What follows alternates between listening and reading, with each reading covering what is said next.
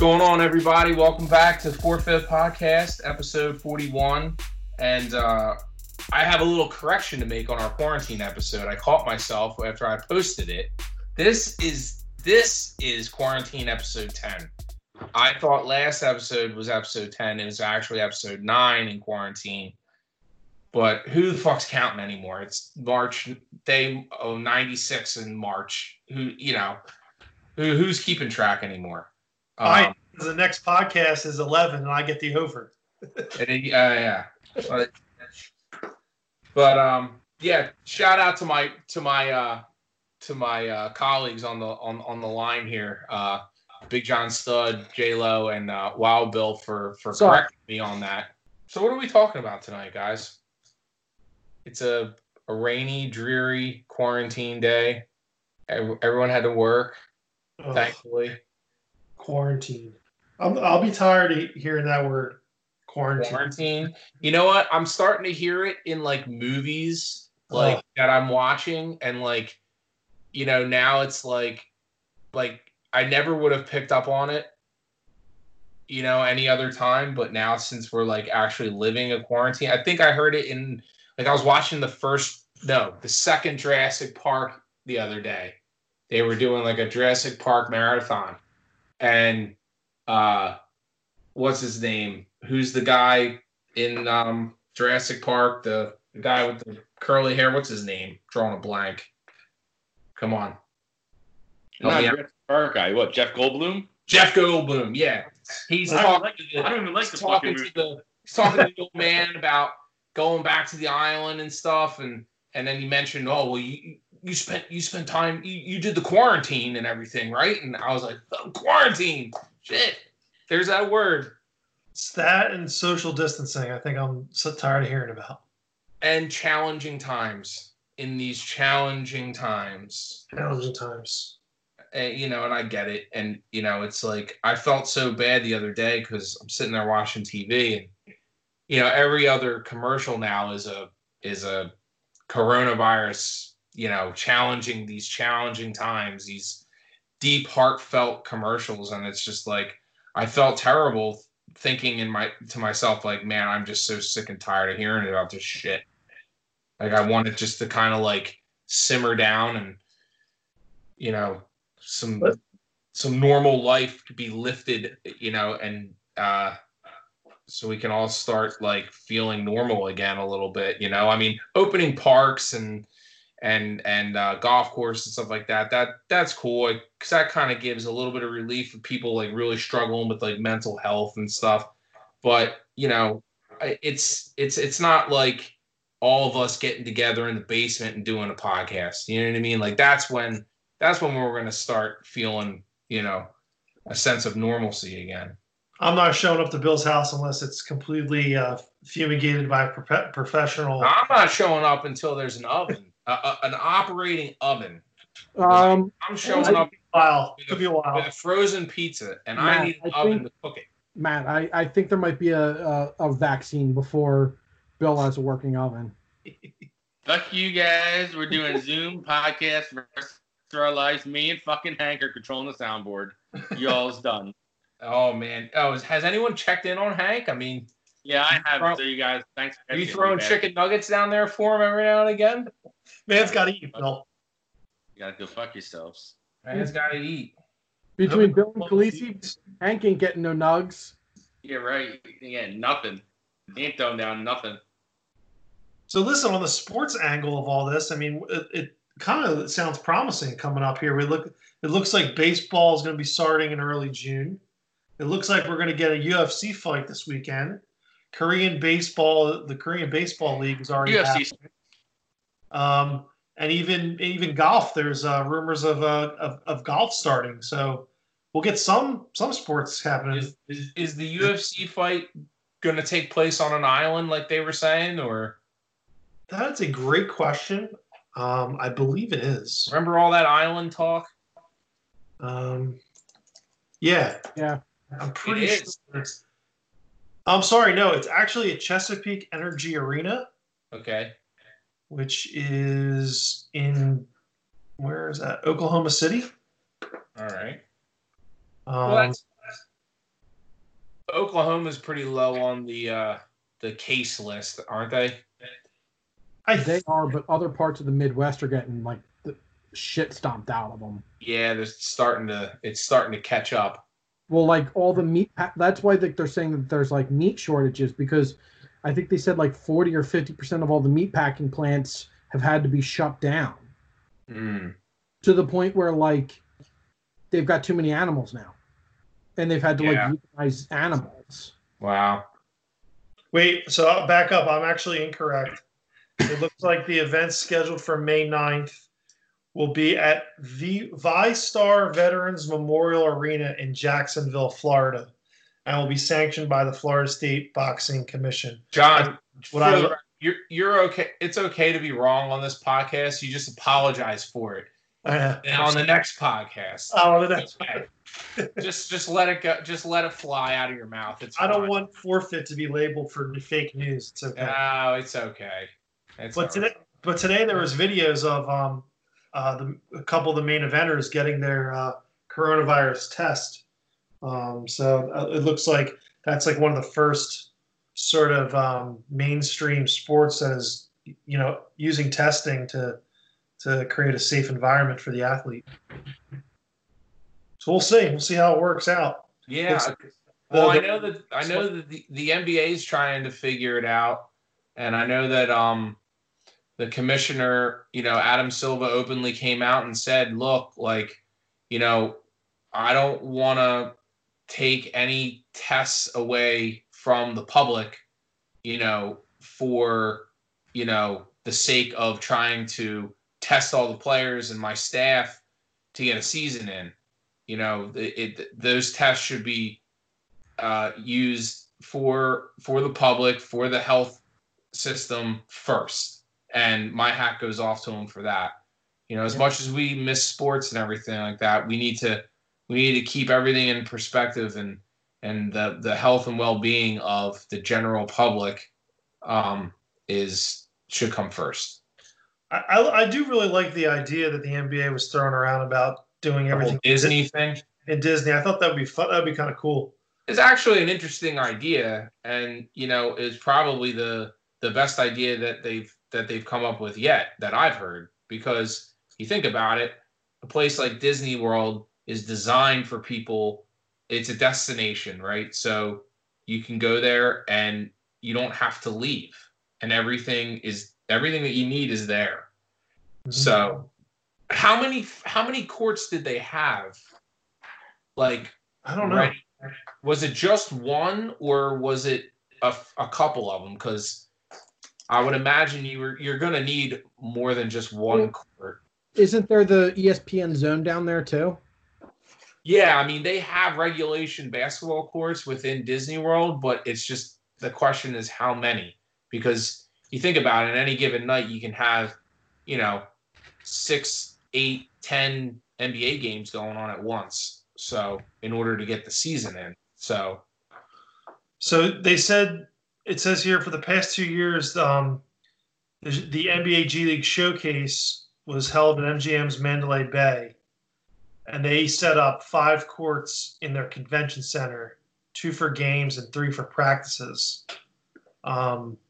So I'm assuming that the Disney World has something like that, a huge convention center or something where they can put full-size basketball courts and sort of turn it into like those big indoor college venues that you've seen where there's like a track and 10 basketball courts. I don't know. It'd be interesting. Yeah. It'd be interesting how they televise something like that too. Well, that was the big thing with it. They said it's already set up for the video capability of a feed for filming, whatever that means. I guess, Disney's like, almost military-like in that aspect. So yeah, be nice to see. I know we talked earlier about how they would set up games and with the scheduling. Like, I think they got to play 30 more games. Or is it less than that? I mean, yeah, I don't know the exact number. 30 more games before playoffs, right? Yeah. So I feel like you have to sort of play the games and then and then sort of get into playoffs because, you can't just just start the season No. as right now. I don't think that's fair. And you're going to run out of time. I mean, as more time goes by, you're gonna run into a big problem trying to get, all 30 some games in, and what is it? All they don't do five game series anymore, right? But they might have to. They might have to kick it down to 5 games. That's a good idea to kind of really shorten it up. So first to 20. If they do it at Disney, they could do it just like I said. They could do it just at the Wild World of Sports at ESPN. Okay. So they have the main stadium has the HP Fieldhouse, which has HD broadcast, so they could do the marquee games there. And then they have the HP Fieldhouse that can fit that has 6 full-size basketball courts in it. Wow. So. Well, I mean, you think about it, they can get 12 games a day in if they really wanted to. 6 East Coast time, 6 West Coast time, if they really wanted to. Or what if they split it? They did like Vegas and Florida, and they split like the East and the West. Yeah. But like I said, what other turnkey place is there? There's like Disney and then Vegas, and that's really it. What if the Sixers somehow won a championship under these weird circumstances? Would we feel good about that? I wouldn't hear a peep out of the 3 of you. Or would we be like, congratulations, you won a tournament? You know what I mean? There is a 0.00% probability the Sixers could ever do that because they are a bunch of suckholes. They but have also all 3 of you'd be like, I knew Ben had it in him. I knew it. I loved them. I love you guys. This takes us into our next takes us into our next segment, but especially Matt. I think if the Sixers went into the playoffs wearing the Adidas Kobe 2s in tribute of Kobe, and they all broke their ankles game 1 because that shoe was that bad, or it was the opposite. It gave them such great support, and it just unified the team to where they found a renewed sense of camaraderie, and they started playing out of their minds. You got to hope, too, that these guys are like... It's got to be the shoes, right? They got to be staying in shape, right? I mean, like, some of these guys don't have home gyms, you know? Some of them do. Some of them don't have basketball courts. Some of them do. Like, you heard reports this week that the Sixers were letting Ben and Joe in the practice facility. So that's kind of an interesting thing there. I mean, were they allowed to? I don't necessarily know, and I guess it doesn't really matter if you ain't cheating, you ain't trying. But it's kind of interesting. There's going to be a select few guys, not a select few, probably 20-30% of the NBA is probably going to show up out of shape, and it's going to be an issue. Wait, that just sounds like the everyday NBA. There's about 30% of the guys that are just out of shape as it is, or not in the right type of shape. I mean, if you think about your bench guys, like, again, like I would question if a guy like T. Steibel has a basketball net. You know what I mean? Like a gym, you could do push-ups, you could do cardio, you could do stuff in your home to sort of boost your athletic ability and get stronger and get your heart rate up. But like when it comes down to it, it's putting up shots. And there's nothing like basketball shape, right? Yeah. Yeah, but you can go to a park with a ball. Like they weren't closing basketball courts. They actually the only way you get into true basketball shape is if you play basketball at full speed for a decent amount of time. They'll get in shape because they said they'll do 2 weeks of training camp before a season started. So in 2 weeks, you can get your legs back. These guys are in their 20s. Yeah. The majority of them. 2 weeks, I mean, they're not going to be perfect, but there's another good point, Bill. Like, there's 2 more weeks that you have to burn just to get this season in. The realistic timeline, they'd have to be, I think, in practice facilities by like around June 1, the latest, to practice and like start the season by June 15th to make this happen. I think realistically, if you start by June 15th, you can play every other day basically. Get 30 games in, be done by August 15th, August 20th, and playoffs go until probably November. But then you got to push back the next season. So then it gets to be, is it worth picking up the next season? What? It's not ready for back-to-backs. They don't play back-to-backs every other day. Not back-to-backs every other day. You'd have to play basically. I know, but in the NBA right now, they don't play every other day. No, they don't. But so think about that. You've been sitting home for, we're going to assume 2.5, 3 months, right? And then like, unless you've been outside running or doing something, they're going to be like, okay, we're going to start maybe with a week or 2 of practice, and then you're right into that. You're going to see a lot. In the sense that they're in the middle of the season, like they're not just going to start eating ding dongs and Twinkies and Lucky Charms all day. I mean, part of some of them are because they're young kids or whatever, but I got a feeling these teams are in constant contact. These guys are getting paid millions of dollars. I think we underestimate how much these guys are being contacted consistently by the teams. There's a lot of coaches and people in an organization, and when they're paying these guys a couple mil, obviously up to the range of 30, there's contact going on. These guys know what they're fucking eating for breakfast. Like, again, are they, most of them have chefs and stuff. Those chefs aren't there. Like, no, they don't, So is Joel Embiid hanging out at the Shake Shack, picking up his burgers and milkshakes? They're doing DoorDash, probably. I'll tell you what, you're going to see, regardless, you're going to see a lot of soft tissue injuries just because of just to what you're saying, John, is like you go from the middle of the season, full tilt, to a streaking halt, and you're not training under the proper conditions that your body's usually used to, and then you're going to be telling your body you're going to rush your body back pretty much into full game shape, not even for full game shape for regular season, but you're going to be, for a lot of these guys, it's going to be playoff basketball, which is yet another level of competition. These guys, kick it up a notch. So you're going to see a lot of pulled hamstrings, a lot of like these little nagging soft tissue things, pop up.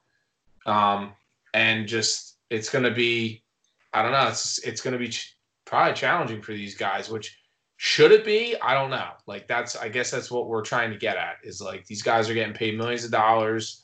They've got chefs half the time. They've got their own private gyms.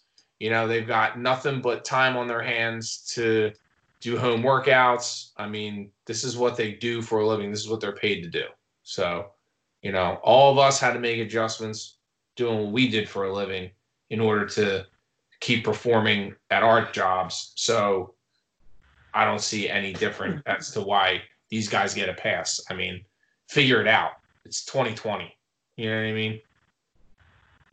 Matt Shedder, owner of your new expansion team. Oh my God, you're all fucking fired. All fired. Step into my office. Why? Because you're fucking fired. My first new hire is General Manager Jesse Lorenz. Oh God. These guys would be doing cardio till their legs fall off. I will PT you till you fucking die. Till you puke. I will. Yep. These guys would be toast. They'd be eating like lima beans and like London broil.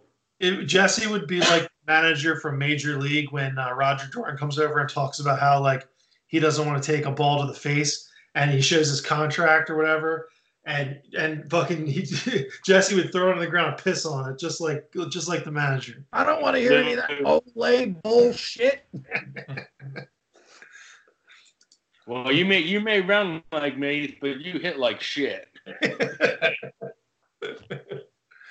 Oh, so good. But it seems like the NFL is holding out high hopes for, their season starting relatively on time. I think, going back to what we were talking about earlier before we hit record is how do you handle the crowds? When do you allow crowds? And then, who is allowed in? Do they do a lottery amongst season ticket holders in order to, put some butts in the seats? But then, these fans have to use bathrooms and public facilities, and how is that controlled? And it sounds like a nightmare. It's a logistical nightmare. Like, just unfortunately, like I mean, I guess the revenue is the issue, but man, why not just play games without people? Like, what's the big deal? We can all watch it on TV, like many of us already do. What's it hurting for one season? Yeah. Hope one season at least. There's a lot of aspects of it. Me personally, I enjoy watching it from television more than being there anyway. Sure. So yeah. I don't think it's the money as much, having fans there. I mean, yes, that is revenue. They're going to spend money. I think it's more or less the aesthetic of the look. I think it's to get the players a little hyped up still, because it's like anything else when it's butts in the seats. It's a sporting event that they want to present the best product they can. Obviously they're going to follow whatever guidelines and shit, but I think it's just going to be, I think it could be like they said, like people are saying now, that it could be different for every team.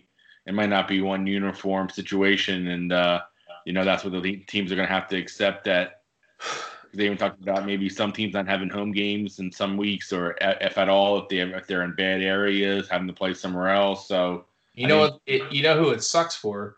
Teams like the LA Rams with, just dumping $4.9 billion in this newly constructed stadium that no one's going to be able to go in.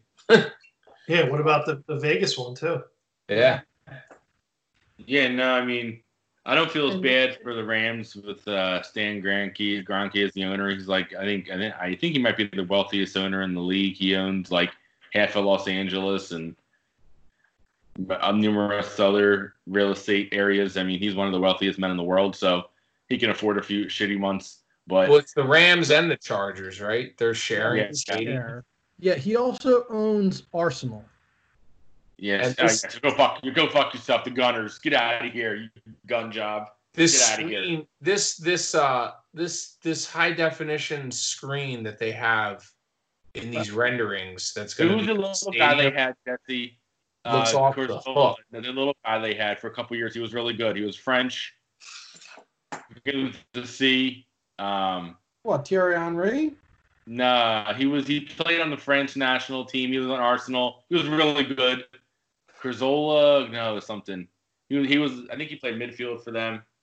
He just always followed the shit out of me. He's one of the reasons why I dislike Arsenal. God, what the fuck was his name? I'll think of it randomly. It'll come to me randomly. One of those things. I'll have to Google it on the interwebs. Are you bugging? I mean, we should have. So are we now into our Premier League segment? Soccer. I'm ready to go. Go ahead. I got to take a shit. I'll be right back. Give me like... Ever heard of a ritual killing? On a case again like that in public, you're going to be one. Sorry, Paramount Pictures, for quoting that copyright infringement. Didn't John Hughes pass away a while ago? Yeah, like 10 a while ago. Yeah, it's been a while. Yeah, he was younger too. But no. R.I.P. John. He was a legend. We lost another legend this week too. The almighty Don Shula passed away. Donnie Shules. Greatest football coaches of all time, and the only head coach to date to ever coach a perfect season. Which brings up the question, fellas: will we ever see another perfect season in our lifetime? We almost saw one. That was the closest you probably ever get to it. Yeah, I mean, especially now where there's only one bye in each conference. Like, teams are gonna be, and there's more playoff teams. You're gonna have teams just cutting each other's throats, trying to get that bye, trying to get that last playoff spot that used to not be there. It's going to be even more competitive than it ever was. And I mean, just the fact that these guys, these athletes are just bigger, stronger, faster. Yeah, I would be shocked if it ever happens. Never say never. That's all I'm gonna say. I think it could happen. Never say never. Because I'm gonna live till like I'm like 126, so that's like another like 86, 7 years. So I'm just playing the odds here. I got it if I put the money down on this. Get paid at some point. Well, how long has it been on now? 30-some years? Yeah. No, longer than that. 50 years. Probably. Or 2020. I keep forgetting. It's been 50 years already, so I don't see that. I'll take that bet. Yeah. Oh, yeah. I actually feel better now because I feel like within the next 50 years it will. Because I'm not gonna. I don't think it's gonna go 100 years. I think there'll be 1 year when the probability is gonna have to kick in. It'll be like. Now again, will it be a strike shortened season where a team goes 12-0? I don't know. That'll qualify. I would argue with my book. That doesn't count. You got to go full season. I know they're adding an extra game and everything, but no, you can't. The shortened season doesn't count in my book. Great. Great. Great. Right. No, but yeah, I think he was a little before our time when he did most of his damage.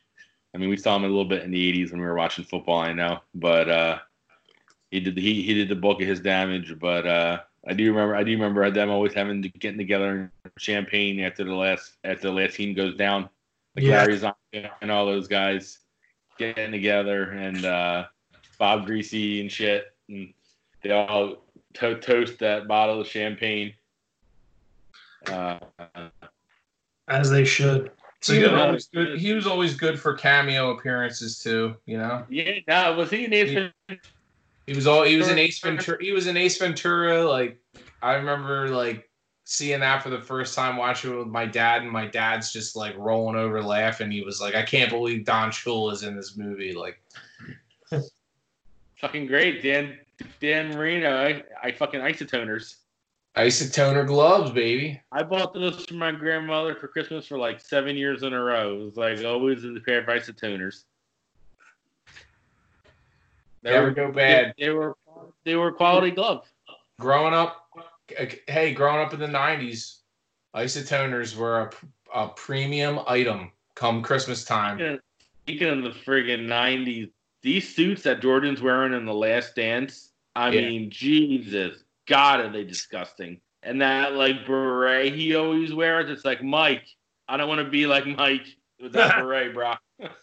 Yeah.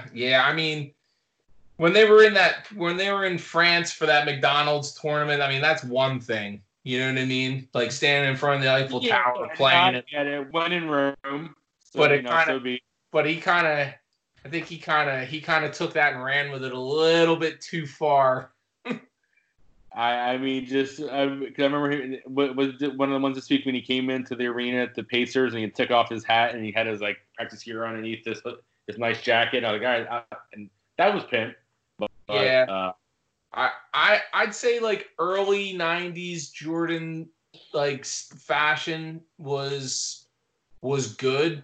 You know, I mean, he was rocking some of the more flashy patterns and I feel like 80 Jordan was the dopest because he used to wear that choker gold necklace. Yeah, no, I mean, 80s definitely because he used to wear like wearing like the leather jacket and the he had like the snake, the choke chain and stuff. But I mean, early 90s wasn't bad either. But when you started getting into like the late 90s into the 2000s, yeah, you're like, Mike, what's going on, buddy? You can just tell, like you can see it on his face now in '93 after all the gambling and shit and everything. You can just see he's so done with basketball. Like after during that like Suns like that playoff run when he's in the hotel room taking a cigar and he's just like, I can't even go outside. Like I'm so fucking done with this. Like I'm just done with this. You know, He's like, I'm confined to this hotel room, and if I take one step outside of this hotel room, I'm literally gonna be like swarmed.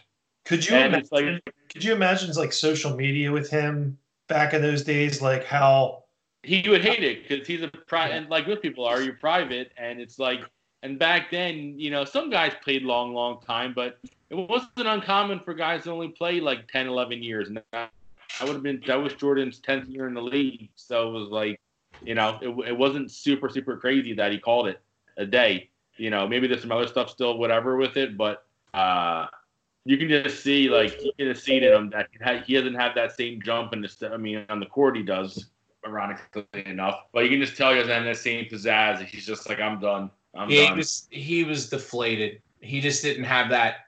He didn't have that twinkle in his eye. You know what I mean? Like he was just kind of. He was kind of worn out. Think about it, dude. He's been in the playoffs every year since his like rookie year. So he's been all the games played, and then he had to play the Pistons back-to-back years in the conference finals and get the shit beat out of them. And he has to win back-to-back championships against the Lakers and the Blazers. And then to year 3, deal with all the gambling bullshit all year. Just kind of, you know, deal with that. Deal with the Suns, the best team in the league by, you know, record-wise. Whole Denmark thing. I think that they were the best team. I think the Suns. And I'd like to get your take on this because I feel like that Suns team was probably the only team that probably could have beat the Bulls in any of their finals appearances. I would say the only other team I think that could have done it was Utah. Utah came close too, but I think that Suns team, because I remember that Suns team that year, Barkley was playing like a man possessed that year. He was so good, and that team was humming. And they were big, they were physical, they could shoot.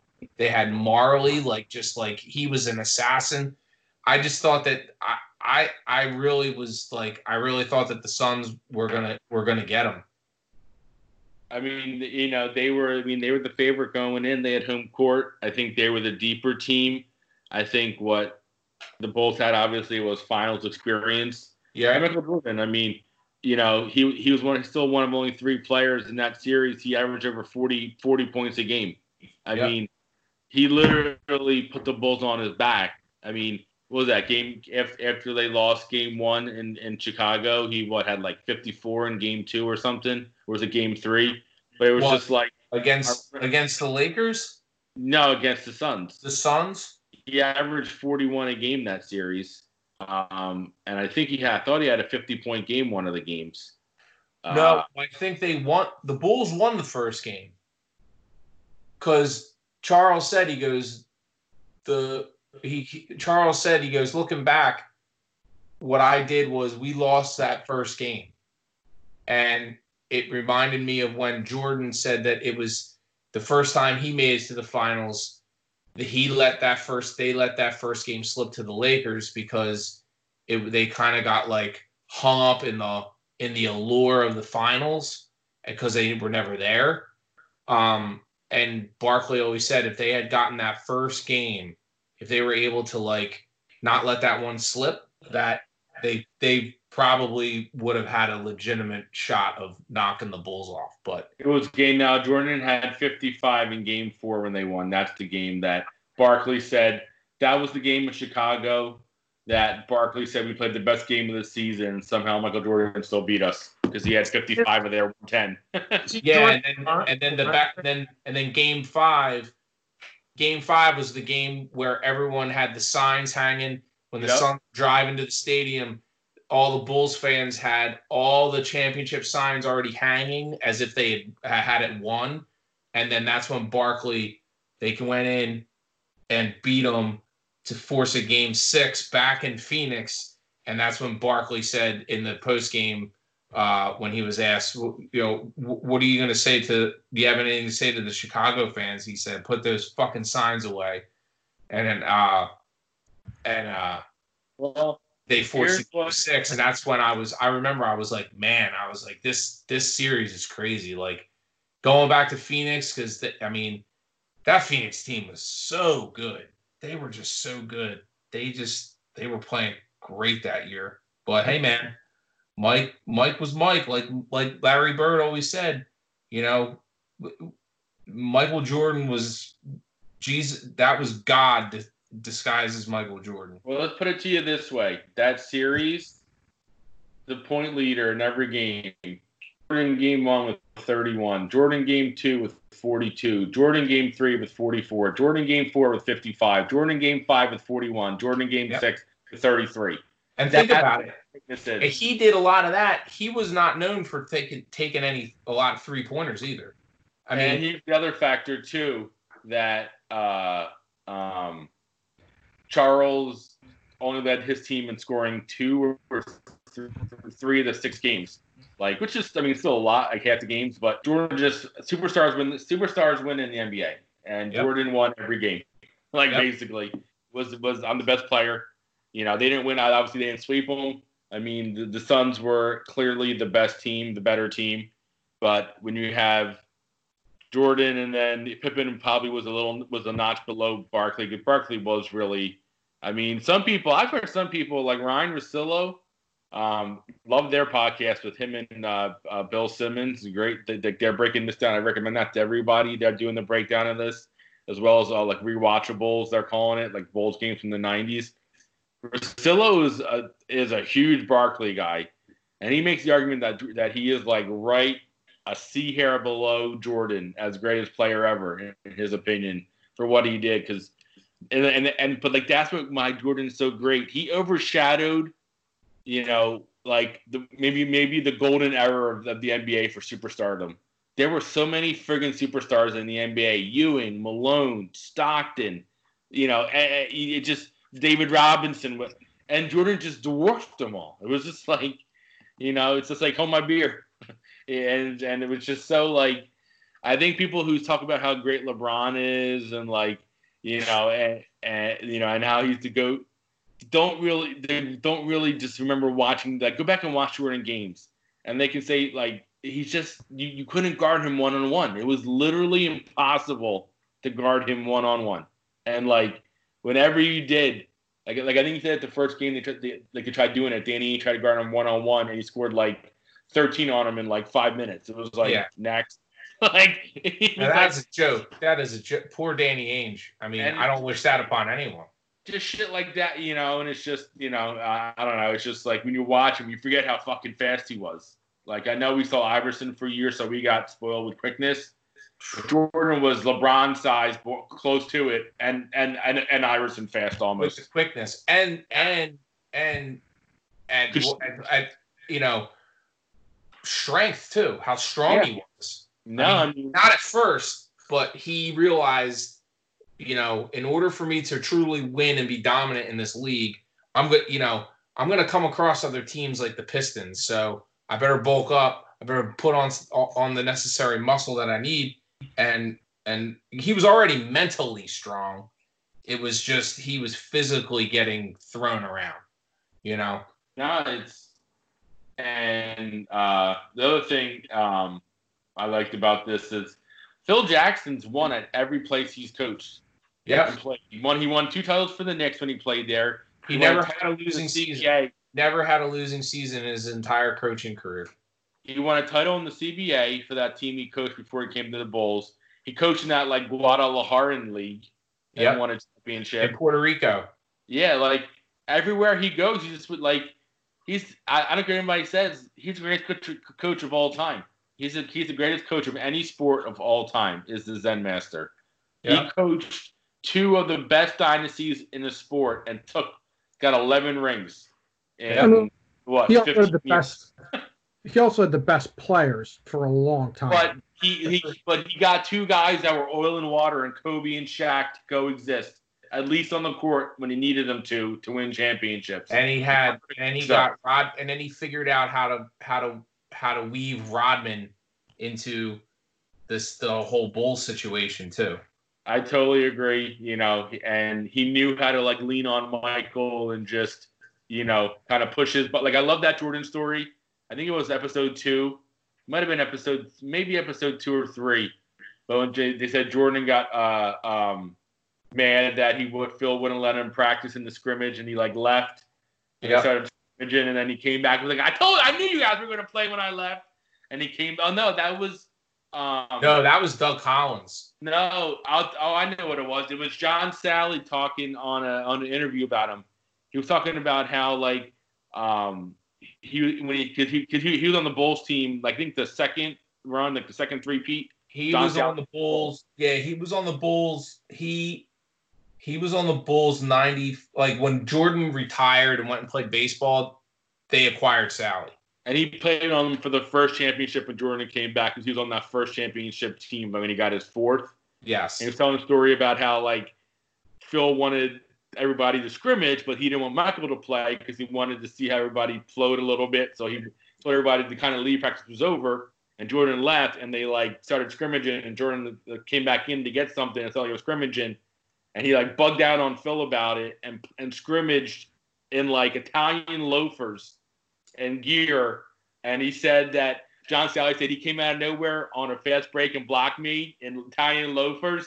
And he said he jumped so fucking high, his waist like scraped by John's head on the dunk to block it. And he's like, my man was in loafers. and like, he's like, Phil's like screaming it off the court because he's afraid he's gonna break an ankle. And he's like, Michael's just like saying, "Fuck you, Phil. I can't believe you played without me and shit." He was so mad. And like, I just feel like, it's whatever. It's a story. Maybe it's embellished a little bit, but I don't see why you think a reason to. But just like hearing shit like that just makes me want to just like, oh God, I love '90s basketball. Like when it was just like, it's all you did. You didn't worry about you worry about your brand a little bit, but like all that shit was secondary to the game. Like you were just about the game. Yeah. And you just wanted to play. That's all you wanted to do was play. Like Rodman said, we play for free. We get paid for all the other shit. Like it's I don't know. Why didn't Jordan follow him to the Lakers down the road? He's gone by then. Well, he was retired. He's retired the second time. That was when he like really hung it up. Yeah, Phil retired too, and then Jordan went to the Wizards, and then after Jordan retired, Phil came out of retirement to coach the Lakers. Oh, okay. I thought it was close. Yeah, no, Phil was retired when Jordan played for the Wizards, and but yeah, no, that was. I kind of wish he didn't do that personally. I think he did it just to solidify a front office job. You know what I mean? I guess and he got paid a lot of money. So I don't know if he did or not, if he took the league minimum. I forget. He played his last game in Wells Fargo Center. No, and that's no, it's just I guess it's just I think J.J. Watt said it when he was like 10 episodes isn't going to be enough. Like I'm already getting depressed. There's only 2 more weeks of it. Like it's already almost over. It makes me want to go out and just shoot hoops. I just want to grind it all day. It makes me want to shoot hoops, lower a basketball rim, and just like try to replicate all his like signature dunks again. But the only difference now is like I'm not 12, 13, 14 years old replicating those dunks anymore. You talk about soft tissue injuries. Whoa. I mean, there's multiple reasons why LeBron's not the GOAT. Gatorade, don't sue us.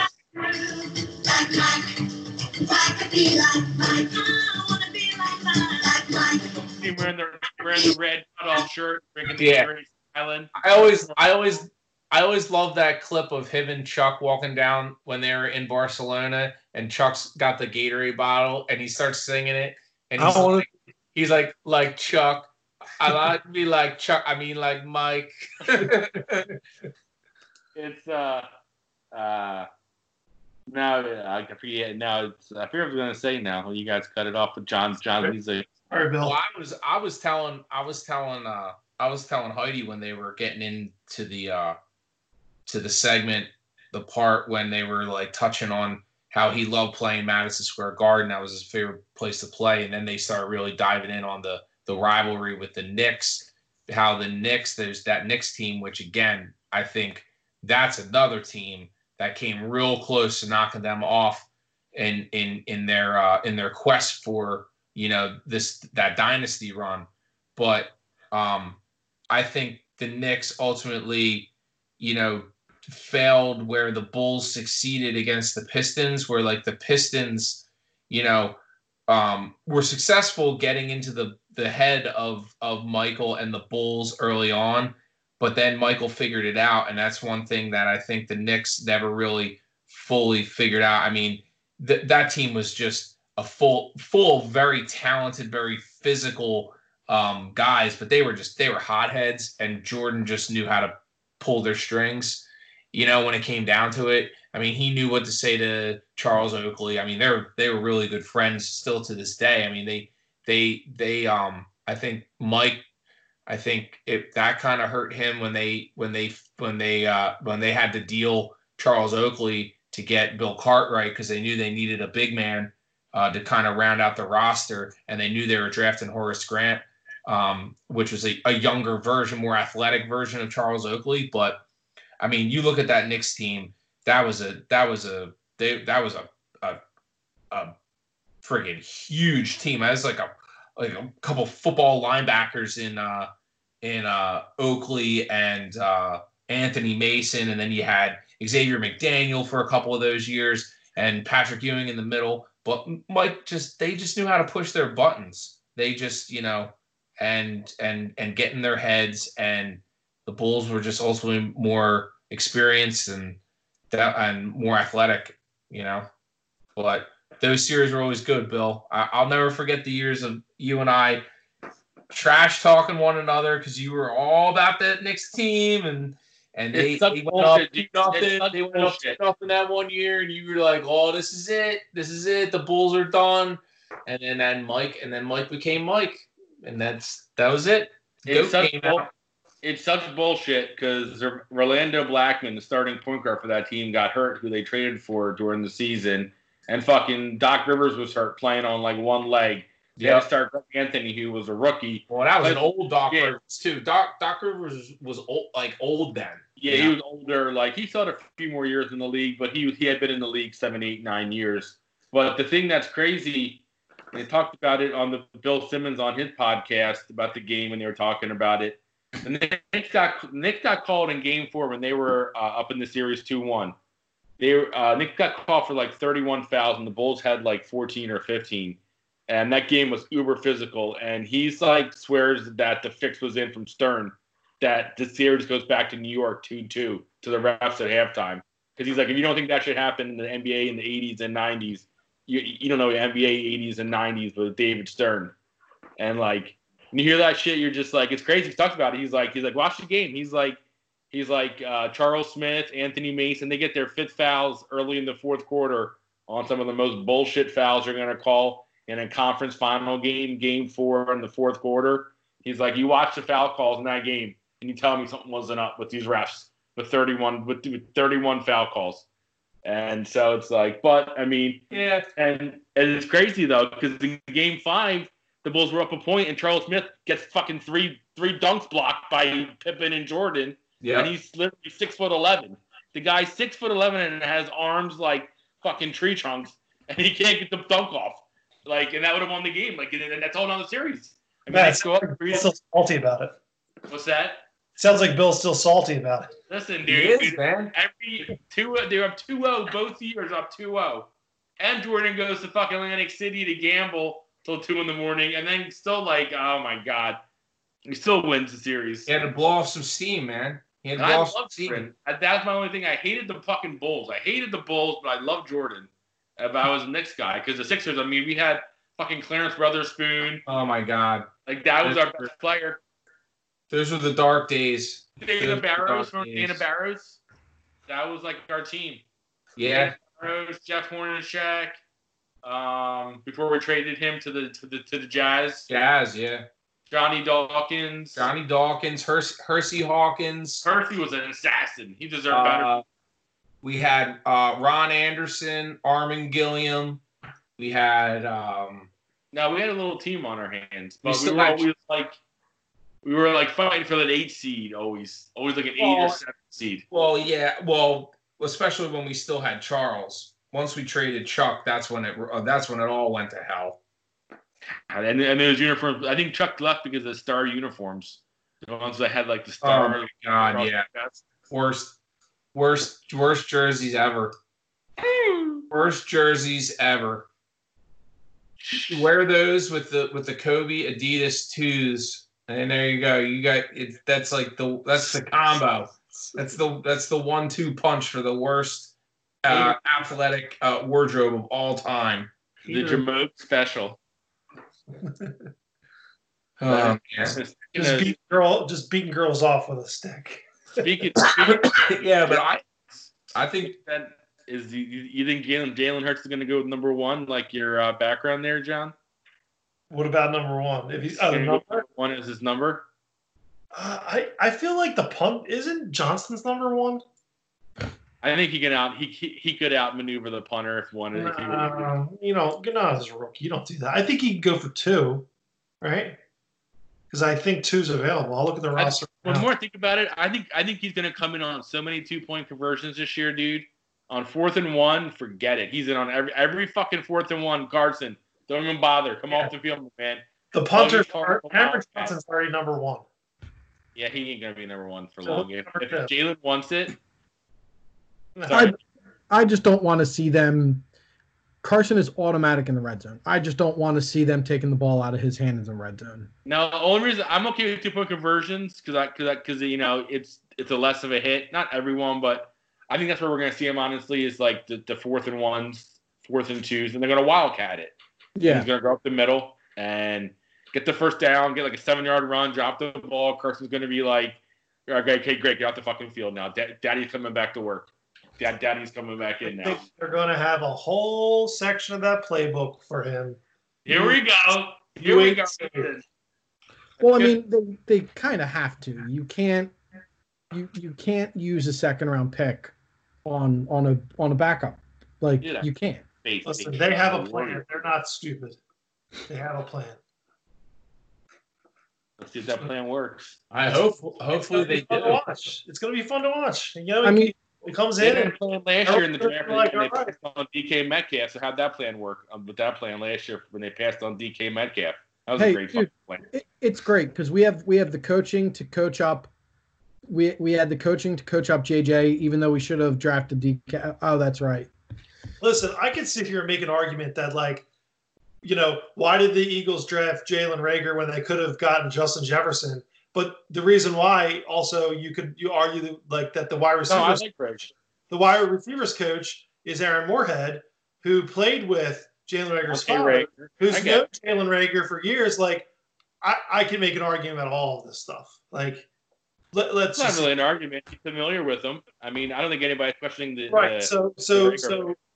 So are we gonna hammer the pick because it's a friend of the new coach you just hired, or is it a smart move because you have a coach that you just hired who's going to be here for a while and you're going to give him a project, and if he can't work with the project or the guy you picked, does that mean he's gone too? You know what I mean? Well, here's the other thing though too, John. It's I guess some people could look at it. It's could you have done what the Chargers did?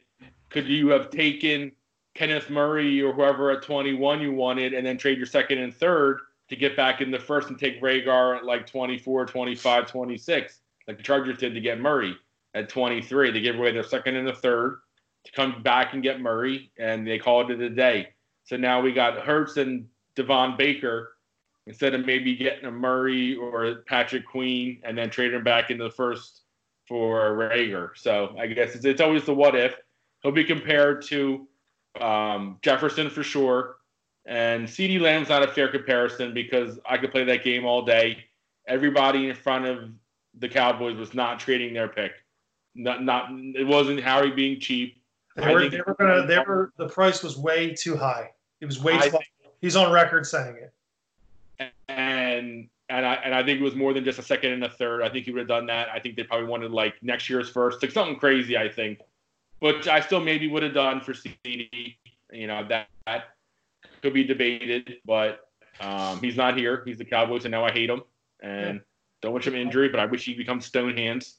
I mean, and let's circle back to the wide receiver coach thing. Like that's a big position, and the fact that we've had like a different idiot in that role every year. Yeah, for Doug, this is what his third or fourth one in 4 years. Yeah, 5 years. I think it's 4 or 5 at this point. Yeah, like that's kind of like Mike Groh was a bad wide receivers coach. What? I don't think Mike Groh was a bad wide receivers coach. For the record. All right, I'll give him that, but he's been bad at everything else he's done. Did we fire him? So Juan Castillo wasn't a good defensive coordinator either. Did we fire Mike Groh? Yeah. But I mean, when Mike you Groh, and the other, what was the other guy's name? Shit. Not Preston, the other guy. While John's thinking about that, like when you have J.J. Arcega-Whiteside, your second-round pick, saying, I quote, he didn't know what position he had going into games and therefore had trouble getting familiar with the playbook. Carson Walsh. That's an indictment on the player, but Jesus Christ, is that like when you hear a player saying like, I don't know where I'm supposed to play? And isn't Carson Walsh the same one that didn't know how to get who's the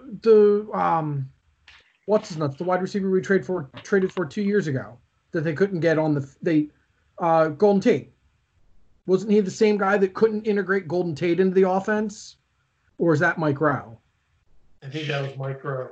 He was the offensive That's the coordinator. other thing, though. Yeah, no, I mean, I guess he went for it, but yeah, that was disappointing. Golden Tate being here was so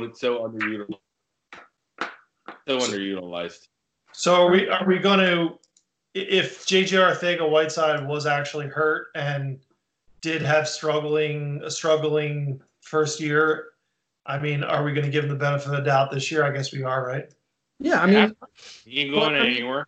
With that being said, like they drafted a shitload of wide receivers in this draft. Like, I don't think Howie Roseman's married to this kid. Like, if he shows up training camp or they're not going to do OTAs, but if he shows up to training camp not in good shape, still doesn't know the playbook, still doesn't know what he needs to do, and these young kids are willing to take his spot and take his like, because he doesn't play special teams.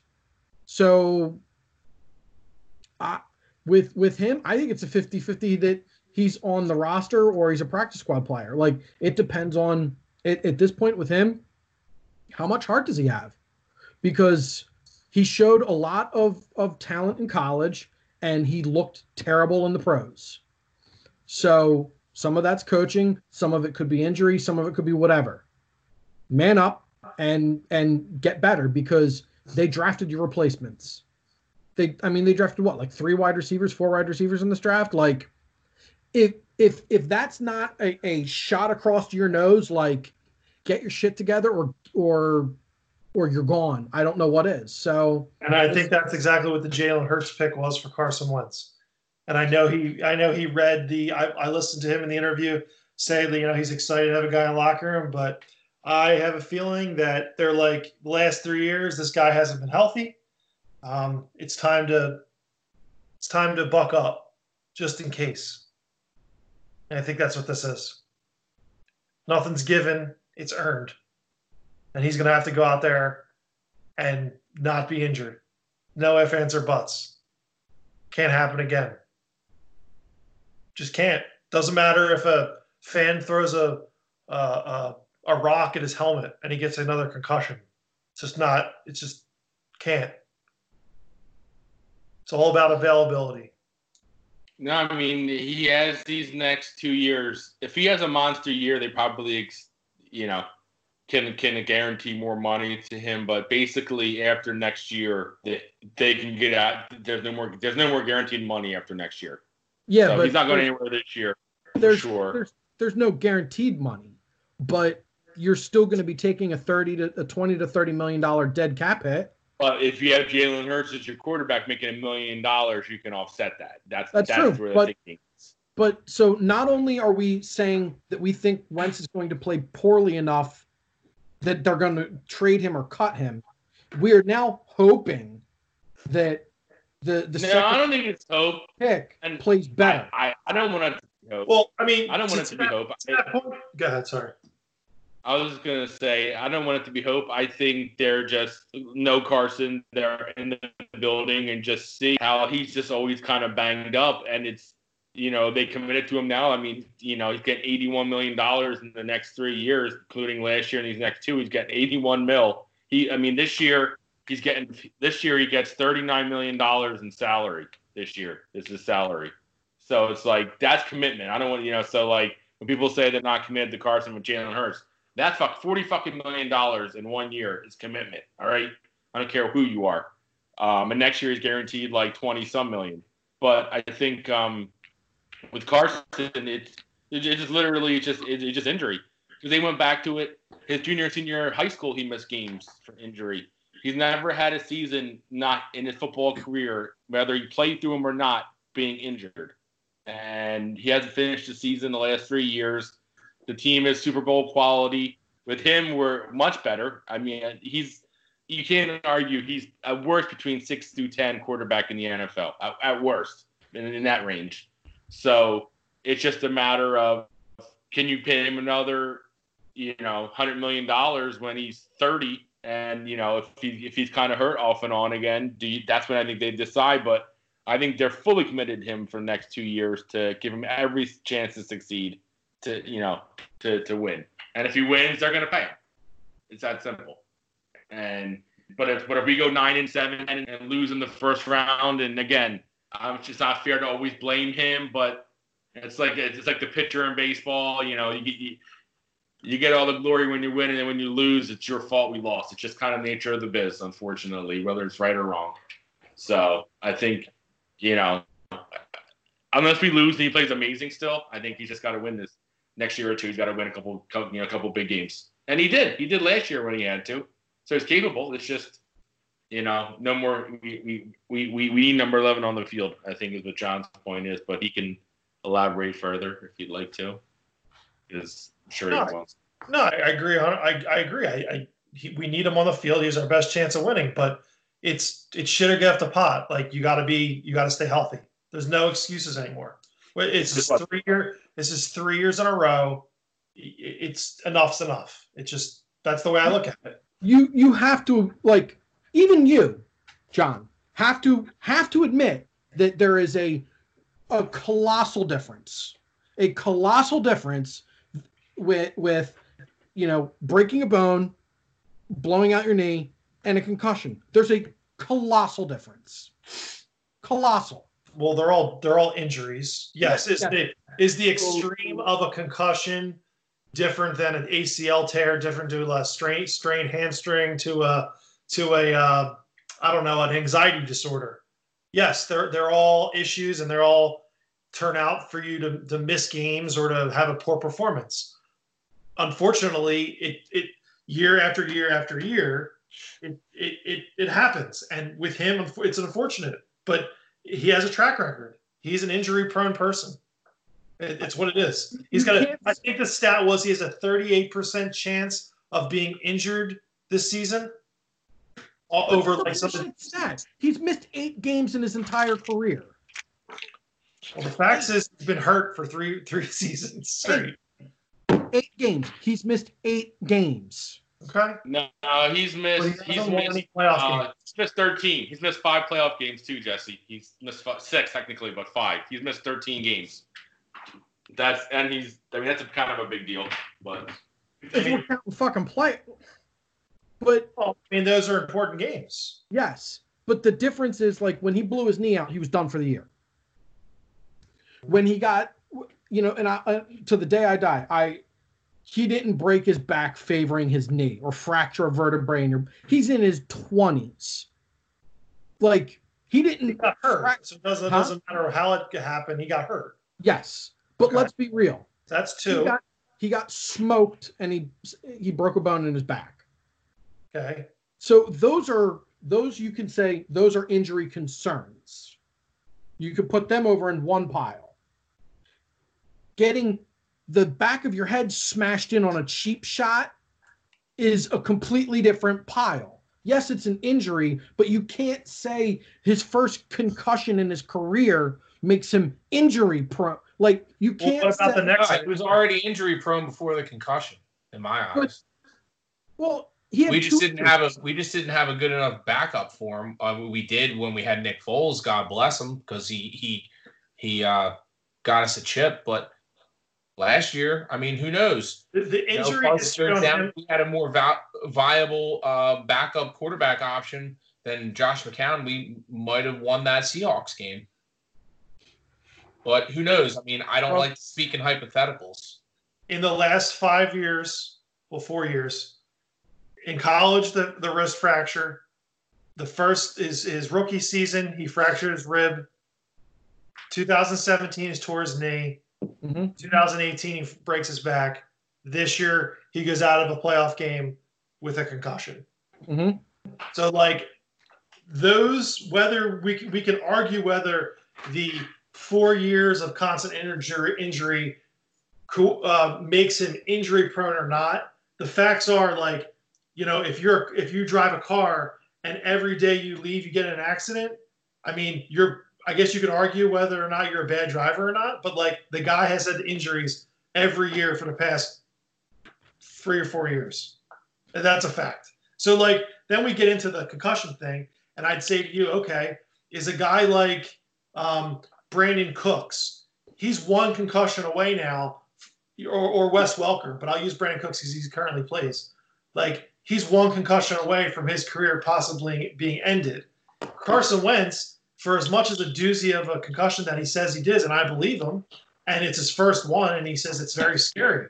Like, to Bill's point, it's not stopping him from getting another injury, another head injury, and him saying, you know what, I've had enough, I'm done. So, like, maybe him not having a head injury might have prolonged his career. This might have completely shortened it. I don't know. Well, time will tell. I don't know. Well, but the fact is, the facts are the facts are the facts. He's been injured for the past 4 years. So that's why the team did what they did, in my opinion. So, John, would you say Deshaun Watson is injury prone? Would I say he's injury prone? Yes. If Carson Wentz is injury prone, is Deshaun Watson injury prone? I'd have to look it up. Let me see, how many injuries has he had? A fuck ton. But what quantifies a fuck ton? He's had a lot of injuries. This Bud's for the whole year. That's for you. I am looking up. Hold on, let me look up Deshaun Watson right now. I mean, granted, Deshaun Watson isn't my quarterback, but John looks up Deshaun Watson. You can hit us up on those social media interwebs at Forfeit Pod. He's the Twitters, the Instagrams, and the Facebooks. He's blown out both of his knees. He's sprained an LCL. He shattered his hand. He shattered his clavicle. Like, man, glad we don't have him either. Like, if you want to talk about a guy that's injury prone, he's injury prone. And his team's still rolling with him. Granted, their coach is a fucking idiot and has set half of that roster on fire. Coach is a fucking idiot, but hey, what are you gonna do? Fuck. I'm looking at I think, you know, I mean, and it goes back down. Apparently, I need access to. What's that, John? Apparently, I need access to see him in this one website. But, like, I think it's ridiculous to say, like, somebody has an X% chance. Like, Matthew Stafford got hurt all the time. And then he went, 12 years and never got hurt again? Like, It's just dumb luck that you get hurt and dumb luck that you don't. Yeah, but we sit here on both sides of the aisle, and I say we, and I'm not singling you out, Jesse, but we as collectively as a podcast here, we kill guys like Deshaun Jackson and Alshon Jeffrey because they're always hurt. It's no different from the quarterback position. The guy's always hurt. Like, if we're going to sit here and kill Deshaun and Alshon, and I'm trying to think of somebody else who's always been hurt. Nothing's coming to my head. We got to kill Jason Peters. Jason Peters. Like, Jason Peters, I would argue that he's had a hell of a career, and now he's getting older, and now he's a little bit injury prone. Agreed. But he was an Iron Man for years before that. But if we're going to kill these guys, a certain group of guys for always being injured, we have to put the same amount of energy and effort into killing, the other guys that are also injured. We can't play both sides of the fence. That's fine, John, but you don't do that. I do. You don't ever have a knife out for Alshon. You never have a knife out for Alshon being hurt. How do I never? You never did. When I dog Alshon and say his career is going down and he's not a top wide receiver anymore, you're like, oh, he's a top 10 receiver. You're arguing about two different things. You're arguing about two different things. Play on the field and injuries are two different things. Okay, he's injury prone and he's not good anymore. Those are two facts. Okay, he played an entire season with a torn rotator cuff, and help us win a Super Bowl, but he's terrible. But no, Yes, he broke his foot last year. Okay, the year before that, I don't know. He was hurt most of that year, and his career and his output is going down. It's going down every year. Down every year. You can say that's not true because he helped win a Super Bowl, but the facts, the statistics back up the fact that he has less catches, less touchdowns, less games, less everything. Again, but so you're comparing productivity to something totally different. Well, no, I'm just saying. Talking about availability. Like Alshon is, again, I'll look at games played and I'll go into the stats here, but games played over, games not played is a different animal that we're arguing. Being not able to catch the ball is different than not being on the field. You understand what I'm saying? Like, no, I get you, but you can't Carson Wentz is the most important piece of the Eagles puzzle. Yeah. He's not in the game. We have a very limited chance of winning. But you say that I can't not dog Carson when I dog other players. Specifically, I said everyone here. Matt dogs Deshaun. Dogs Jason Peters. Bill dogs other guys. I dog Carson. We all do it. But it's never a 50-50 thing. That was my argument today about JJ. Is you send a link over about JJ and it's like killing JJ. But if you look within that, there's two plays in there where Carson, in my opinion, completely blows the play. So like again, if we're gonna kill certain guys, we have to make sure that we're also going to wear the kill the guy hat on this end of the fence and kill the guy hat on this end of the fence, because I think that's fair. Yes. Has Alshon been hurt? Yes. Has he played hurt? Yes. I think playing hurt goes a long way. And you know what? Carson did play hurt for a little bit, but at one point they had to pull him out.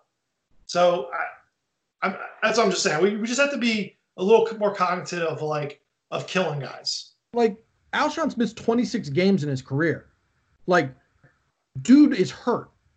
And like, I appreciate everything he did. Like, I've most of my shoulder is torn to bits. So I get how much that hurts and what he did with a fucked up shoulder. And I appreciate it. But I can also say, since that, his career is going downhill. And it's problematic for the amount of money he's being paid this year. Okay. I mean, that's true. Point. It's a fair point. Do I think the Eagles have a better chance with Alshon Jeffrey on the field than J.J. Arcega-Whiteside? Yes. Oh, Jesus Christ, John. He might not make the team. Do I think that Alshon Jeffrey on the field is a better wide receiver? Are we better as a team with him on the field as opposed to, I don't know, Zach Ertz and Dallas Goedert? I don't know.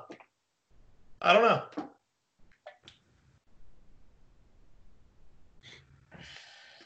know. But I mean, like, again, we need Carson Wentz to stay healthy. We all agree with that. Yeah. So, like, that's my only thing about Jalen Hurts is we need him to stay healthy. We've needed a backup quarterback in games in the last 3 years. Mm-hmm. 4 years. Well, and they invested in that position, and it's for as much as I think Carson Wentz is reading out of the PR playbook and saying that he agrees with it and he's got no problems with it, and that's great, and he loves the guys in the quarterback room. I think it's also a good position for the Eagles to be in. God forbid something happens based on the statistics of him being injured the past 4 years. Okay. That's what I'm saying. I'm not sitting here putting the pins in the Carson Wentz doll. I'm not doing that. Here's my only real gripe with the Hurts pick. If we're gonna say it's a insurance policy on Wentz and he's the backup and all of this. Well, it is. Would you not agree with that? Well, yes, but I think it's a bad. I would rather them spend $6 to $10 million on a backup quarterback that we know if we put him into a game, if something happens and Carson has to miss a series or two, or whatever, right? And you have to put a guy in. Wouldn't you rather have a guy that's won games in this league than an unproven second-round rookie? I'm all ears if you're going to give me 3 guys that you think I could pick from, but there's nobody out there. But I'd rather have Jalen Hurts over Brian Hoyer. I'd rather have Jalen Hurts, and I know he's already with the Patriots, but I'd rather have Jalen Hurts than Chase Daniel. I'd rather have Jalen Hurts than Joe Flacco. I'd rather have Jalen Hurts than Jameis Winston. I'd rather have Jalen Hurts over Andy Dalton for $7 million. Yes. Because I'd rather take that money and put it into another position where someone is going to get on the field more. Well, and that's one of the things that drove me nuts, because if we're going to use that rationale, right, we're going to use that money, that ship sailed. Why? Because the good players we could have signed with that, like a linebacker or an end, those guys are on new teams now. So we can say, oh, you know, we don't want to we want to be cheap on the quarterback so that we can use that money somewhere else. That would have been a great thing to say if we like spend a little bit more money. $50 million over the cap next year. Huh? We're going to be $50 million over the cap next year. And we both know that the second that they can cut guys, they're going to cut guys, they're going to move stuff around, and they will be drastically under the cap. So, I mean, that means nothing. I don't know if that means nothing, but they're going to cut out Alshon, they're going to cut Deshaun, like all the guys that have those $10, $15 million tags gone. He gone. Okay. Probably. Bill, to Jesse's point, if we go out there and we spend money like drunken sailors and we spend our $50 million more, then what are you going to do next year? Then what are you, $100 million over the cap? I'm not advocating any of that. I just said, well, you want to spend money because you're saying that we don't have the money that we could have spent on a Jameis Winston or Andy Dalton, the $7 million, we could have went out and gotten this player. Yeah, a linebacker that we need desperately. Okay. Well, we can't. I always say this. And again, in my opinion, you can't have superstars at every position. You got to be light in a little bit and heavy in other spots. And some teams value certain positions more than other teams. And the Eagles, for years now, have not valued the linebacker position. That's been abundantly clear. No, I'm well aware of that. But like last year, our linebacker depth was a concern, and this year it's about as shallow as a kiddie pool. Well, it wasn't. I don't think it was that shallow because the problem was Bradham was hurt in the beginning of the season. Yeah. Okay. Well, now we don't have Bradham. Right. Well, you had Jay Hill who played pretty decent. Like, what linebackers do we have that can put a hat on a guy and tackle somebody? That's my point. That fucking money should have been spent on one of them. But it's just like saying, what wide receivers do we have right now? Like, we don't know. Like, Jalen Reagor could stink. Hightower could stink. Quez Watkins could stink. I don't know. We're going to see. I know. The cream is going to rise to the top. That's what competition is. That's what they want. That's why they went out and they got 4 wide receivers. They're going to have all these guys fight for it. 1 or 2 guys is going to make the roster. One's going to be a kick returner. One's going to play special teams. And maybe the 2 others are going to be on practice squad. They're not keeping 12 wide receivers. So no, I know that. But like you drafted 3-4 guys, like 1 or 2 of them have to be good. Like if you draft your first round pick, but then after that, like everything is a real question mark. I mean, I don't know. I mean, if you sat here and said to me, all right, that's $7 million for Jameis Winston or Andy Dalton could have went to a veteran backup running back, I would have said, okay, But okay, what are you getting out there for $7 million? And Carlos Hyde isn't worth $7 million. Frank Gore isn't worth $7 million, in my opinion. I'll tell you who is. Marshawn Lynch. Beast mode. You know what I mean? Like, yeah. But I mean, when you look at the backup quarterback position, and this is what I said last time when we sort of analyzed the draft. When you look at the amount of money we were spending for backup quarterbacks and the amount of money we've invested in backup quarterbacks, and I'm talking going back 5 or 6 years, it's ridiculous. We balked at Chase Daniels' contract, and he's stealing money. He's still getting paid. Bags of cash. Is that guy worth, like, if that guy comes in for Carson Wentz in a playoff game, you feel comfortable with that guy? Like, I don't. What has he done? You know what I mean? Like, well, I mean, let's be real. When Wentz went down, the way Foles played in that Raiders game, nobody had confidence in him. Yeah, but we had seen Foles play for years. No, I get that, but like for a week and a half, you heard nothing on fucking WIP. But should we fucking start the other guy? Like, it was. You gotta stop listening to WIP. That's the thing. No, believe me. You know what? The best thing. The best thing this quarantine has done for my sanity, I don't have to listen to fucking Elliott Shore-Parks and that fucking idiot Joe Giglio anymore. You never had to, though. I see where you're coming from when you do listen to some of those things, but I think it's also good to get both sides of the argument. Whether it's crazy or not, I think it's interesting. I think it's some interesting take why some guy feels that, Carson Wentz is, Tom Brady caliber, and then some other guy calls in and says, we should have got Jameis Winston or Cam Newton. Cam Newton's a better quarterback. You know what I mean? Like, I like hearing both sides of it because I think you get two interesting points. Whether they're fucking crazy or not, it's a totally different story, or they're half drunk half the time. Is Bill okay? There he is. Huh. Does Jadeveon Clowney become an Eagle? If he hadn't been signed by training camp over here. I think it's they wild. Claim that it's smoke.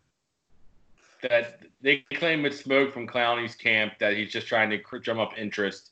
That the Eagles call like agents on every top free agents to see like what's going on. Schefter said this morning, thinks he's hearing it that we're not really players, and it could change.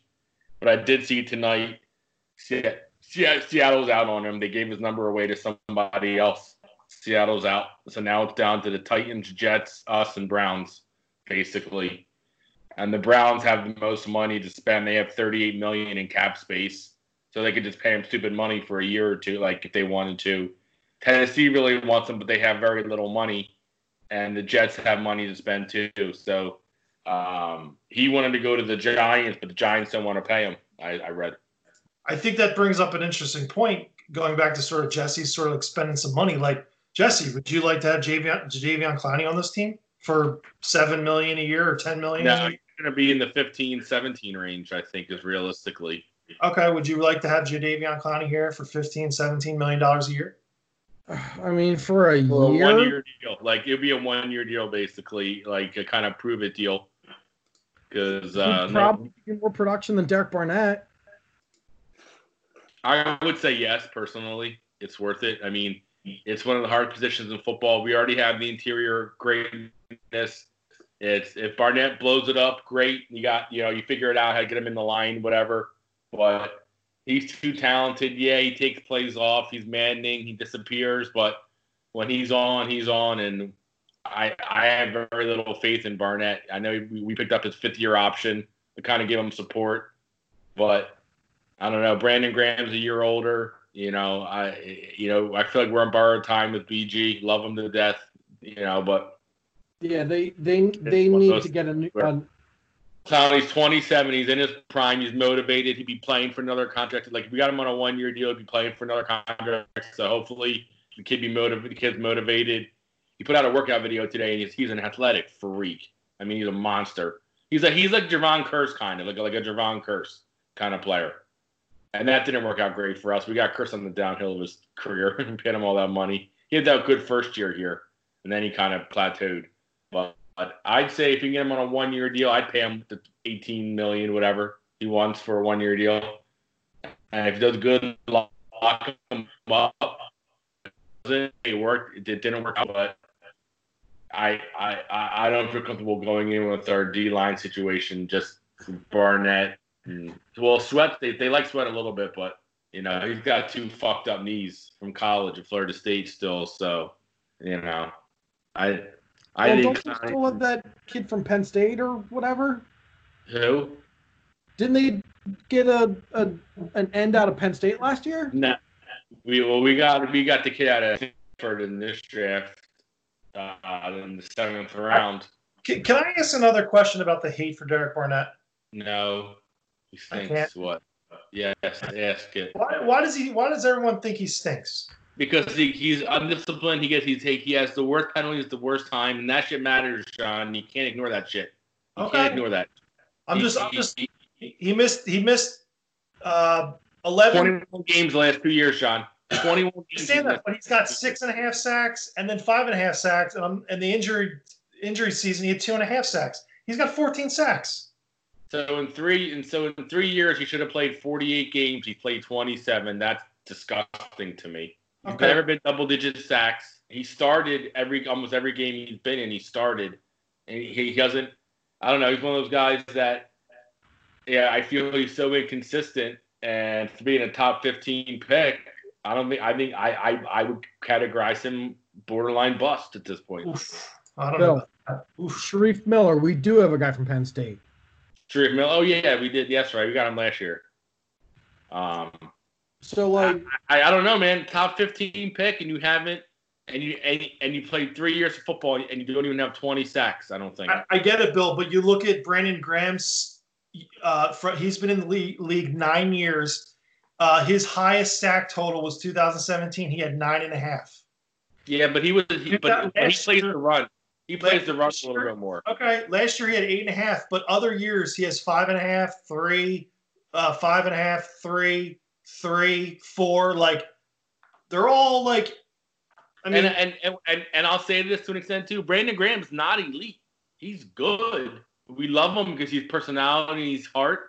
Brandon Graham's not a top 10 pass rusher in the NFL. Like he never was. And he's very good.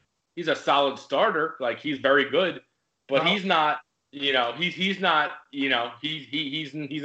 a Clowney talent.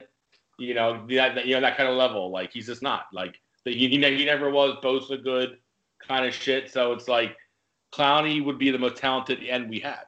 It's just and make sure you throw the same amount of shade to Fletcher Cox with only 3.5 sacks last year. That's a different position. Now now you're going Jesse on me. What?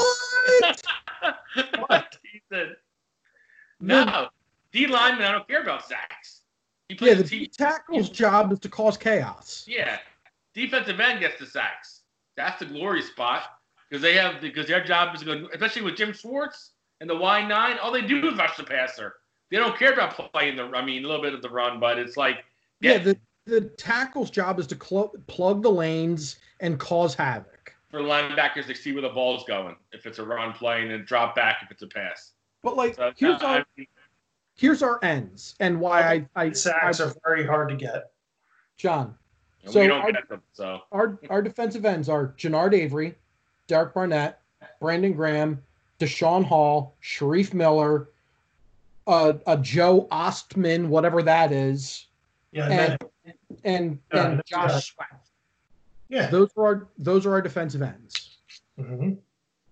I think we have unless those guys are sleepers that Schwartz loves for some reason. Clowney's a perfect fit. It's just a matter of will Carson feel awkward in the shower asking him to pass the soap? He looks over. He's just like, oh, gee. Yeah, my bad, Sea-Dog, about that. Didn't even knock you out. I know it was a dirty-ass hit. You know what you do? Everybody puts a bar soap in a sock, and they just beat the shit out of them real quick and get it all. Well, if you're probably if you want to go and you want to spend a shit ton of money in free agency, I don't understand why everyone's just like, oh, we should just pay Clowney. Like, yes, we want Clowney. Yes, we want Clowney. But now it's like is is Carson going to be okay with him? I didn't say that. Carson should care less about Clowney. First of all, he's not on the offense side of the ball. Piss on him. You know, like win. I know. I mean, there's been things written like, oh, like you know, Reuben Frank wrote a whole thing about how, you know, Waters and another guy, Andre Waters and another guy didn't get along, and then they joined together. Like, you're getting paid $130 million. If a guy, you know, took a hit on you last season, whether it's dirty or not, and they're going to come join your team to help your team, like, I think you're going to kind of like forget about it and like let's like pound it out and like let's be bygones, and let's just go to war together. Like, no, Wentz just wants to win. I don't think he gives a shit. He ain't that kind of guy. Like, and that's why I don't think he'll care if Alshon comes back, because Bedard put out an article, and whether it's just shit. No, I think he's coming back. I think he's. I know he's coming back. He's making $22 million a year. I told you that a month ago. And they're going to use him. I mean, if they're going to pay him that kind of money, they ain't going to put him on the bench. Like, they're going to use him. And I think Carson's going to throw to him because he's a great fucking target when he's healthy. Just to get kids got to stay healthy is all. And he ain't doing it. I still think it's wild that the Jags weren't able to move Yannick. Like, or Fournette. Or Fournette for like a fifth round pick. I mean, they couldn't get nothing for Fournette. They're sucking top 5 pick. I think somebody said that the last first round pick that the Jags gave a second contract to was like Mark Brunell. Like, it went basically back to like the birth of the franchise. Yeah, that's being a Jags fan. No buenos. Well, I mean, that team's been barren for years. Yeah. They really, you know. But like maybe with Coughlin being down there, and actually the one year where they played the playoffs against Brady, was it first round or? No, they beat the Broncos when the Broncos were the 1 seed. Okay. In Denver, when they had Mark Brunell, they made it to the conference finals under Brunell. They had a good defense there, but you know. Well, didn't they had Fred Taylor, underrated. They had Fred Taylor. And then receivers. They had those 2 good receivers. They had too. You're going way back, Fred Taylor. Yeah, well, but that's what they made 3 years ago. When Del Rio was the coach, didn't Bortles took him to the Patriots game? Yeah, but didn't Bortles get hurt? No, he played that game. They were winning in the third quarter, and then they started playing scared. They started like not like they literally they were up 10 at halftime and against New England, and then they just fucking like went Atlanta Falcons on everybody. Just started playing 3 and out, like run, incomplete pass, punt, run. Like, it was so like Doug Marrone should have been fired that game, but yet he must have nakeds of the owner or something, because how he's there still. I mean, the guy had one winning season and he's still fucking there.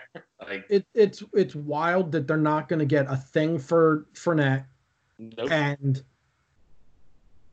I mean, unless they could trade Yannick before camp.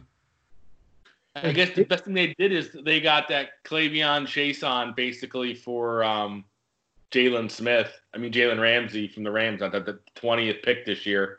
So if Chason becomes a stud, then they get that back, I guess. But still, like, how do you, during the draft, that had like historic levels of wide receivers, how do you not flip one of those 2 guys for a pick for a team that a lot of guys hold on the draft picks like they're gold. I mean, I don't understand it. I'm under the impression like if Howie would have traded that first round pick for Yannick, I would have been annoyed, but I would have got it because like he's 25, he's a proven player, he's a pass rusher. If we believe that strongly in him, we got to pay the guy too, but so be it. We have an elite DN now, so be it. Like I wouldn't have been, but guys hold on to those picks like they're balls. Like I would at this point, if I was the Eagles, I would call the Jags and be like, hey man, what do you want for Yannick? No matter what, that he's not going anywhere for at least 1 first-round pick, and that they're going to welcome him with open arms. That, like, you know, if he'll be in, like, Like, it's either a first or you're playing for us, so they're not going to settle. I mean, they could be posturing, you never know, but, that Yannick kid didn't do anything to help himself at all with his Twitter acting a fool on Twitter for weeks. So that, that probably popped a pin in it. I don't think any GM likes seeing that. Like, how he probably seeing, So, I mean, he even took shots at the owners. If they get rid of Yannick and Fournette, I guess they're pretty much waving the flag that they're just trying to lose. Some people think they're tanking for Lawrence. Yeah, I mean, that's obvious. I mean, they have no other running backs on their team. I mean, they didn't want to win. They got rid of Nick Foles. They would have won at least 11 games with Nick, probably, no matter what the lineup was. If they had Nick down there. I mean, they quickly shit or got the pot with him. They then never gave him a chance. No, they did. One game's not a chance, dude. I think it was like 2.5, but yeah, 2.5. Oh, come on. Yeah, in the one game he played, he threw a touchdown, a 50-yard touchdown pass. Broke his arm on it. Balls, baby, big ones. I'm talking about the 2.5 games he played when he came back and played so poorly he got benched for the rest of the year. Well, he didn't play good. Coming back. But Prince played when he came back from his injury. First 2 games. I bet he was pretty shaky too. He didn't play so bad. He got benched for the rest of the year and then released. Hey, man. You can kill him. You can kill him if you want. It's fine. Yeah, facts are he's got that MVP trophy. That's great. And a statue out front. So that's great. Do you think he beats off to it on some nights? Like, he just walks in there? Here we go. There it is. As we round out episode 41. A food for thought. The question still remains. Does Nick Foles beat off to his own trophy? That'll be let's throw that on Twitter. Nope. I mean, it's simple. It's yes or no. That'll get some heat. Does Nick Foles have whip sessions to the trophy? Yes or no? I'd like to find out too why, if Nick Foles is so bad, how he got traded, and guys like Cam Newton are still available. Yeah, that is wild. That Cam and Jameis and and even Andy just sat. They couldn't trade Andy either. Nobody could get traded. Except for Nick. Big DN, baby. He's a great teammate. He's a good locker room guy. I think he's going to do well in Chicago. I think he is. I really do. And I'm not trying to be a homer, but I think he's going to. No, Vegas has him at I believe plus 187 to start over Trubisky by week 1. I mean, bro, that's. I mean, they're not a good team, but they could be a Super Bowl team. They have Super Bowl defense. If Nick could be a game manager, they got 3 good running backs. They got Allen Robinson. They got 9 fucking tight ends, which is crazy. So 1 or 2 of them got to be good. Although Trey Burton wasn't good enough to make the cut of 9. But it sucks for Trey. But they have an elite defense, a good running game, decent. They got Anthony Miller, could be a breakout receiver this year. Allen Robinson still. Taylor Gabriel. If Nick Foles could just be like adequate, like Chad, I mean, they're built to win like 23-17, 20, like that's Nick Foles' game, baby. Play action, handoff, 35 times, throw the ball 25, call it a day. And he's with the guy who's familiar with the nag hole. Yep. Adam KC. Isn't what's his face there too? Isn't John DeFilippo there? Yeah. And John DeFilippo's there. Yeah. Well, Flip had a big say in that, so did Nagy. But Flip's like, yo, bring my boy back. You want to win a ring? I got you back. Let's be real. They looked across the quarterback room and they're like, Mitch Trubisky, Chase Daniels. Gee, let me think. And they looked at all the free agents and they were like, you know what? Tom Brady, Nick Foles. Supposedly everyone said they were, Dalton was like the guarantee going to go there because they liked Dalton. But then obviously Nick, once they saw Nick was available, that's I still think it's wild that they traded up for him when, like, you can say that San Fran or what we know would have traded pick to somebody else maybe. Like you could say the whole like what a bit, you know, with Mahomes. Nobody knew Mahomes was going to do this, but like if you look at just college at a high level, Deshaun Watson was a legitimate player, and the fact that they traded up and took Trubisky over Watson blows my mind. Like if you want to, if they take him, the Bears beat us in the playoffs. No, Deshaun Watson, I mean, he should be a Brown. They passed on him. He should be a Cleveland Brown. Yes, so should Carson Wentz. But the Bears traded up to draft Trubisky the same year. No, I know they did. I'm just saying that the Browns like have passed on every quarterback, and then they take Baker Mayfield. I think it's okay. But the Browns have passed on so many good quarterbacks in the last 5 fucking years. It's unbelievable. They keep saying this is Baker's breakout year. This is Baker's breakout year. Christ almighty, he has 2 of the best running backs in the NFL, 2 of the best receivers, 2 of the best tight ends. I don't know what else to get this fucking guy to be good. Here's the thing. We're going to sit here and kill Baker Mayfield. The guy's had 4 head coaches in the past 4 years, 4 different quarterback or offensive coordinators. Like, can anyone succeed in that position? Yeah, anyone? Really good. Your number 1 pick, yes. Oh, okay. Your number 1 pick. I mean, it's when you come in running your mouth. Lottery ticket. It's a lot. No one thought he was gonna take fucking Baker Mayfield number 1. That was a shock to everyone. No, I mean, because Darnold was the choice. Darnold was kind of the safer pick.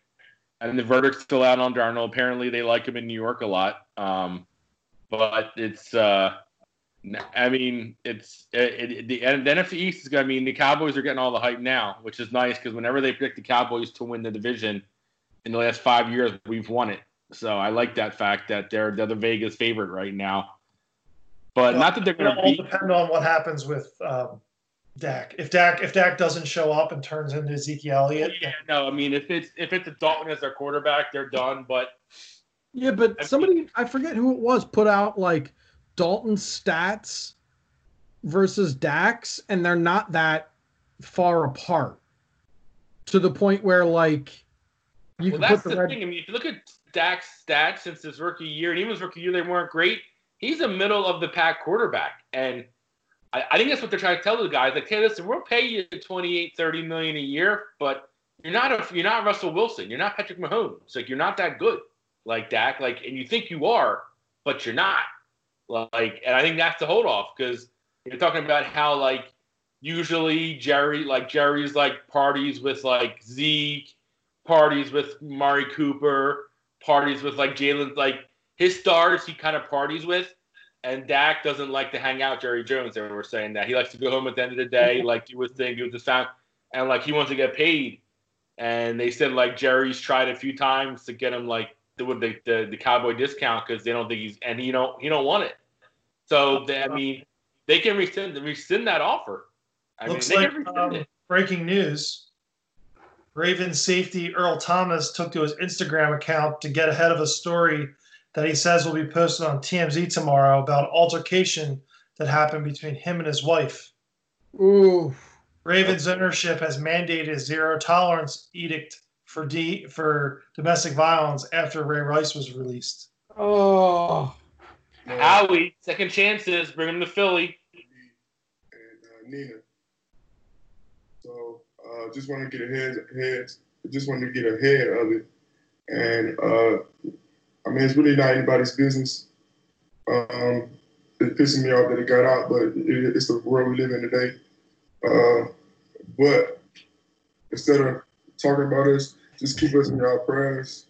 And stuff like this happens, bro. We try to live the best lives we possibly can, but sometimes it don't go as planned. Just pray for us, as we go through this stuff. We're back talking. I'm seeing my kids. So I'm going to be interesting. Be interesting to see what happens. Well, they're going to cut him.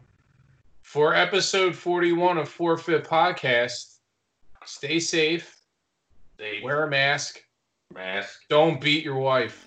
And snowbirds.